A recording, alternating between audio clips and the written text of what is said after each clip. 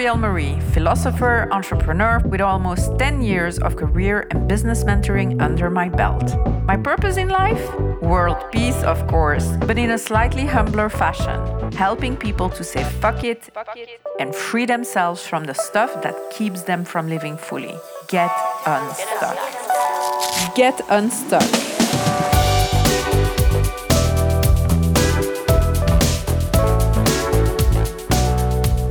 Monday morning, a brand new week is starting. And what better way to get going than with a new podcast episode?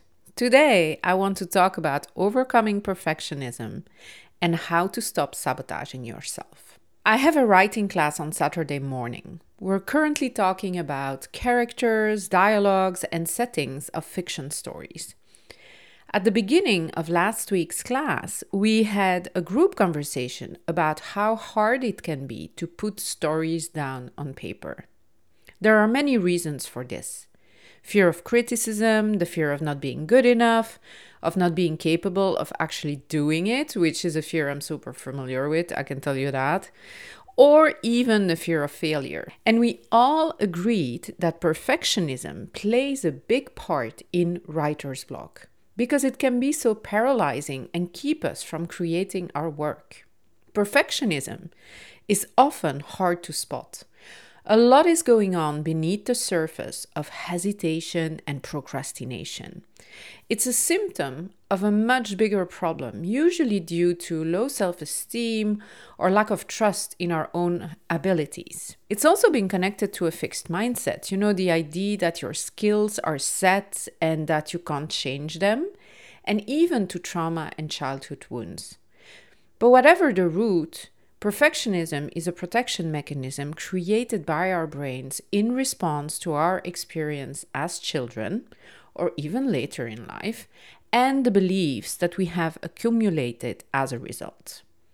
I, for one, am a recovering perfectionist. You should have seen me 10 years ago.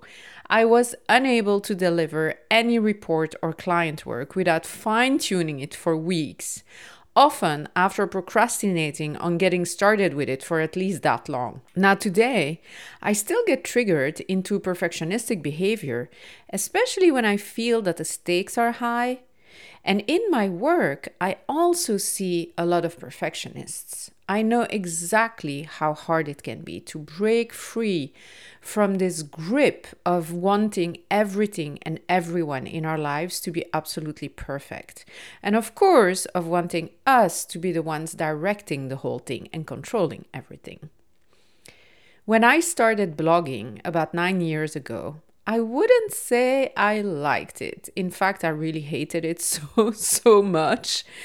And it was absolute and total agony for me to try and get anything down on paper. And I know I'm saying this, me, the person that writes every day and that, has a couple of books now and whatever, I know. But until I had a session with Kate, my coach at the time, who graduated like I did from the Beautiful You Coaching Academy, where I got my first coaching certification, I really had a complete writer's block. And in the session that I had with Kate, we talked about online marketing and how blogging was essential to build a following and to put yourself out there, the usual thing, really. There was this moment where I hesitated because I was feeling a lot of shame around so much resistance towards writing because I'd always wanted to be a writer.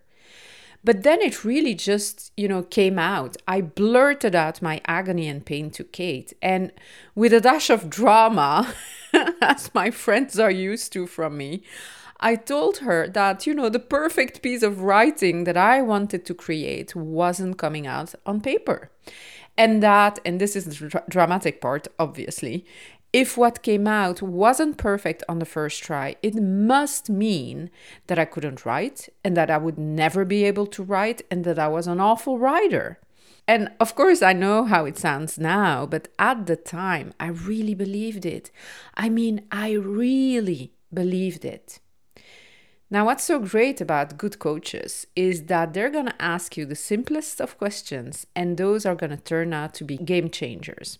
And in that particular session, Kate asked me, What if you allowed yourself to make mistakes when you're writing blog posts? What would happen?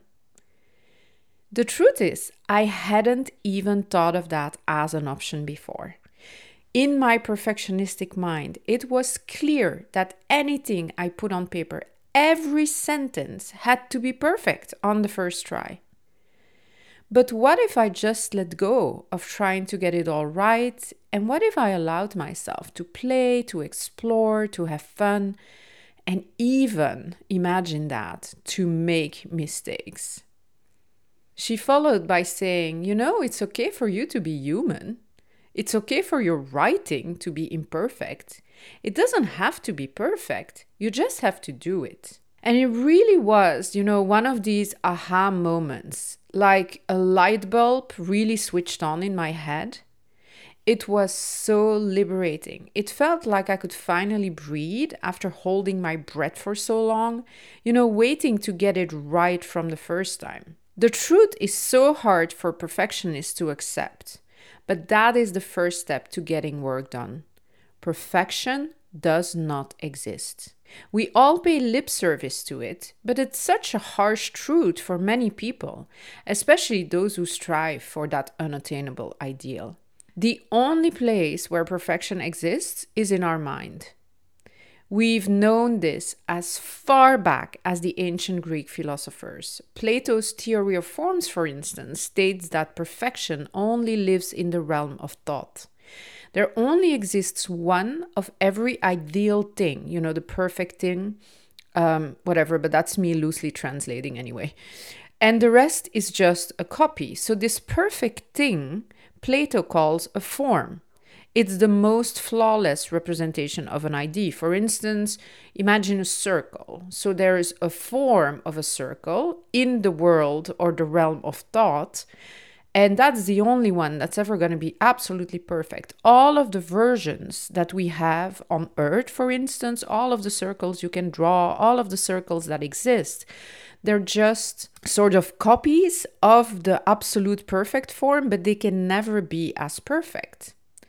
So we can imagine something as perfect like Plato did with his world of forms, but according to him, we cannot create anything perfect. And somehow, I don't know, ever since I learned that at university, I really think there's so much truth to it. We can imagine perfection, but it's so impossible to actually achieve it because we're just flawed ourselves. So how could we ever produce anything perfect? And the only way to break free from perfection is by allowing yourself to make mistakes. As we discussed in writing class last week, a mistake doesn't exist in writing or any other, creative pursuit or any other thing that you can undertake. We're calling it that, but in fact, we're just trying out things that don't work. And we must do that to learn what does work and how we can become better at the thing we want to do, in this case, writing. And often what we consider mistakes really leads to discover something new, something amazing, something incredible that we never expected. That's why it's essential to give yourself permission to make those mistakes, to explore, to try different things, different approaches, and most of all, to enjoy the process. It's like what Thomas Edison said, the inventor of the light bulb, in response to a question about his failures. He famously answered, "I've not failed 10,000 times. I've successfully found 10,000 ways that will not work." So if you find yourself stuck in perfection or paralysis by analysis, just remember that it's okay to make mistakes and that you really don't have to be perfect.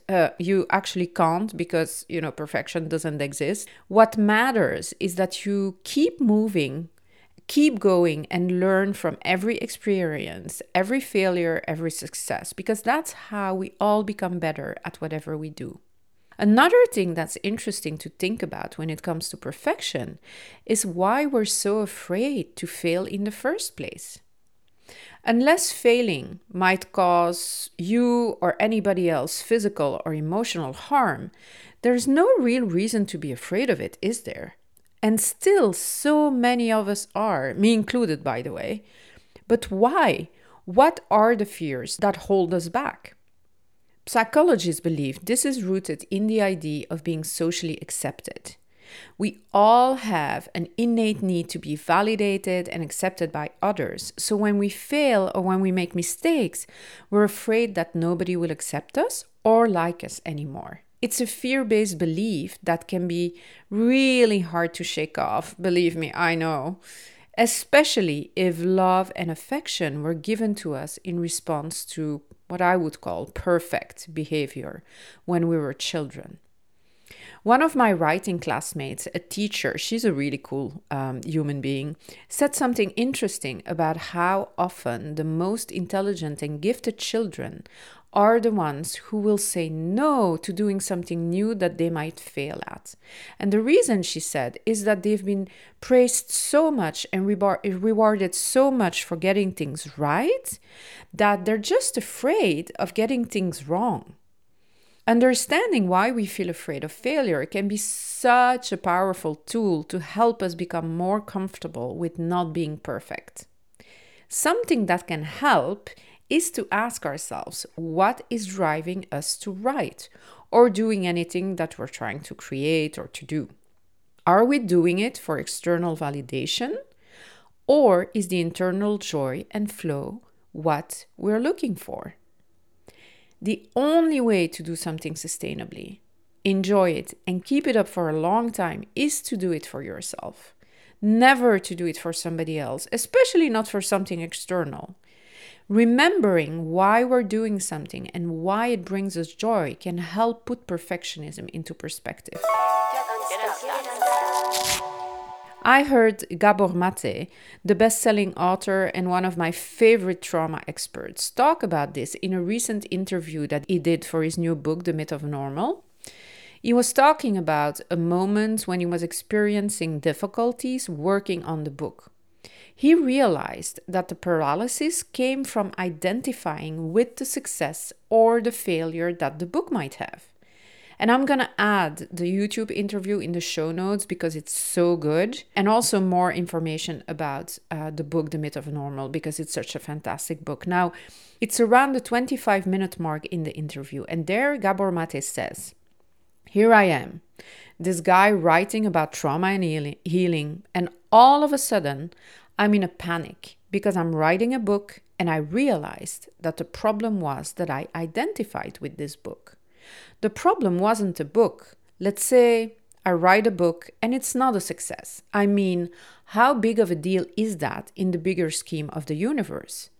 But if I identify with the book and it's not going well, and if the book fails, then I'm failing as a person. Which then goes back to my very early concern about not being worth it. So once I disidentified with the book and said, no, this is just a book, and how it does says nothing about me or my worth. Once I can decouple that, then I can confidently and much more comfortably go back to the writing of it. But I went through that crisis. The whole interview is amazing, so you really have to watch it. But that piece really struck me because I know that feeling so well. And I've heard so many people in my practice talk about the same thing as well.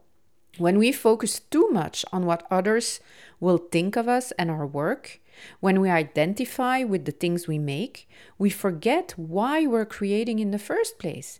We lose sight of the journey, which is where all the joy is. It's so easy to forget, but perfectionism really doesn't bring us pleasure and it doesn't lead to great work. It's actually agonizing. You're always overthinking, you're stressed, you're anxious because you want to do the best job you can. You work slower, you don't deliver things, you procrastinate. So what's fun about that? The joy, the pleasure, the fun comes from the creative process itself. The point is, you are not your work. And this has a few meanings for me, and I think they're important. The first one is that you are not the thing you produce. The book, the report, the course, the Instagram reel, the project you run, the podcast you make, all of those things. It's not you. Then, and more importantly and deeply, you are not the result of your work. You are not success. You are not failure. You are not successful or unsuccessful. Who you are is who you were before all of the things that you get judged on. And finally, you are not your work ethic. The amount of time that you spend at work, the diligence that you show when you're working, the productivity methods that you use, the hustle that you have, all of those things actually are not who you are. You are the person that you are. So how do you let go of perfectionism a little bit? Well, first, because it's so entangled with our words, a good place to start is to build our self-esteem. That's why I'm a big fan of mindset shifts, therapy, or coaching and building a strong relationship with yourself. And you can check out a couple of the previous episodes of this podcast for more on some of those topics. Another thing that's been really helpful for many clients and for myself is remembering that what is considered good right now is only temporary. Don't strive for it as it is constantly changing. Instead, aim for a deep relationship with yourself and your work and find joy and play in everything that you do. So become really good at that is what I'm saying. Don't try to deliver fantastic things that are perfect, but just become better and better and better at enjoying what you're doing and at having a really good relationship with yourself. And finally, remember that medals and accolades will never make you happy if you can't be proud of yourself first. You can't be proud of yourself if you don't love yourself. So work on loving and accepting who you are, just as you are. I want to leave you with this today. Learn to be your biggest cheerleader, flaws and all. And remember that perfectionism really is an illusion.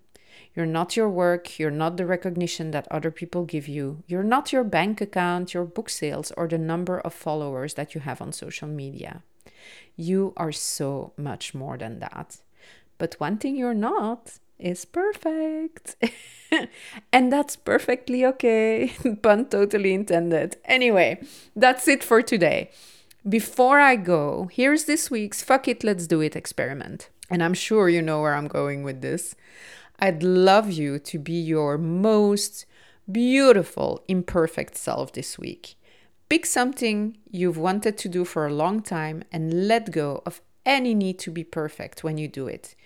Go ahead, make mistakes, screw up a few times, let yourself off the hook for not being perfect in all of those instances, and just love yourself anyway. To take it a step further, why not try this little act of daily rebellion this week? Allow yourself to be seen and heard exactly as you are. This could be by speaking up in a meeting, saying precisely what you mean, even if it's not a popular opinion, posting something on social media that might be considered imperfect, or taking ownership of a mistake that you made. Just let yourself be seen and heard. That's it for this episode. I hope you liked it. And if you did, please remember to subscribe and leave a review. I really appreciate it. Until next week, have a wonderful time. And remember to practice imperfect action. Bye.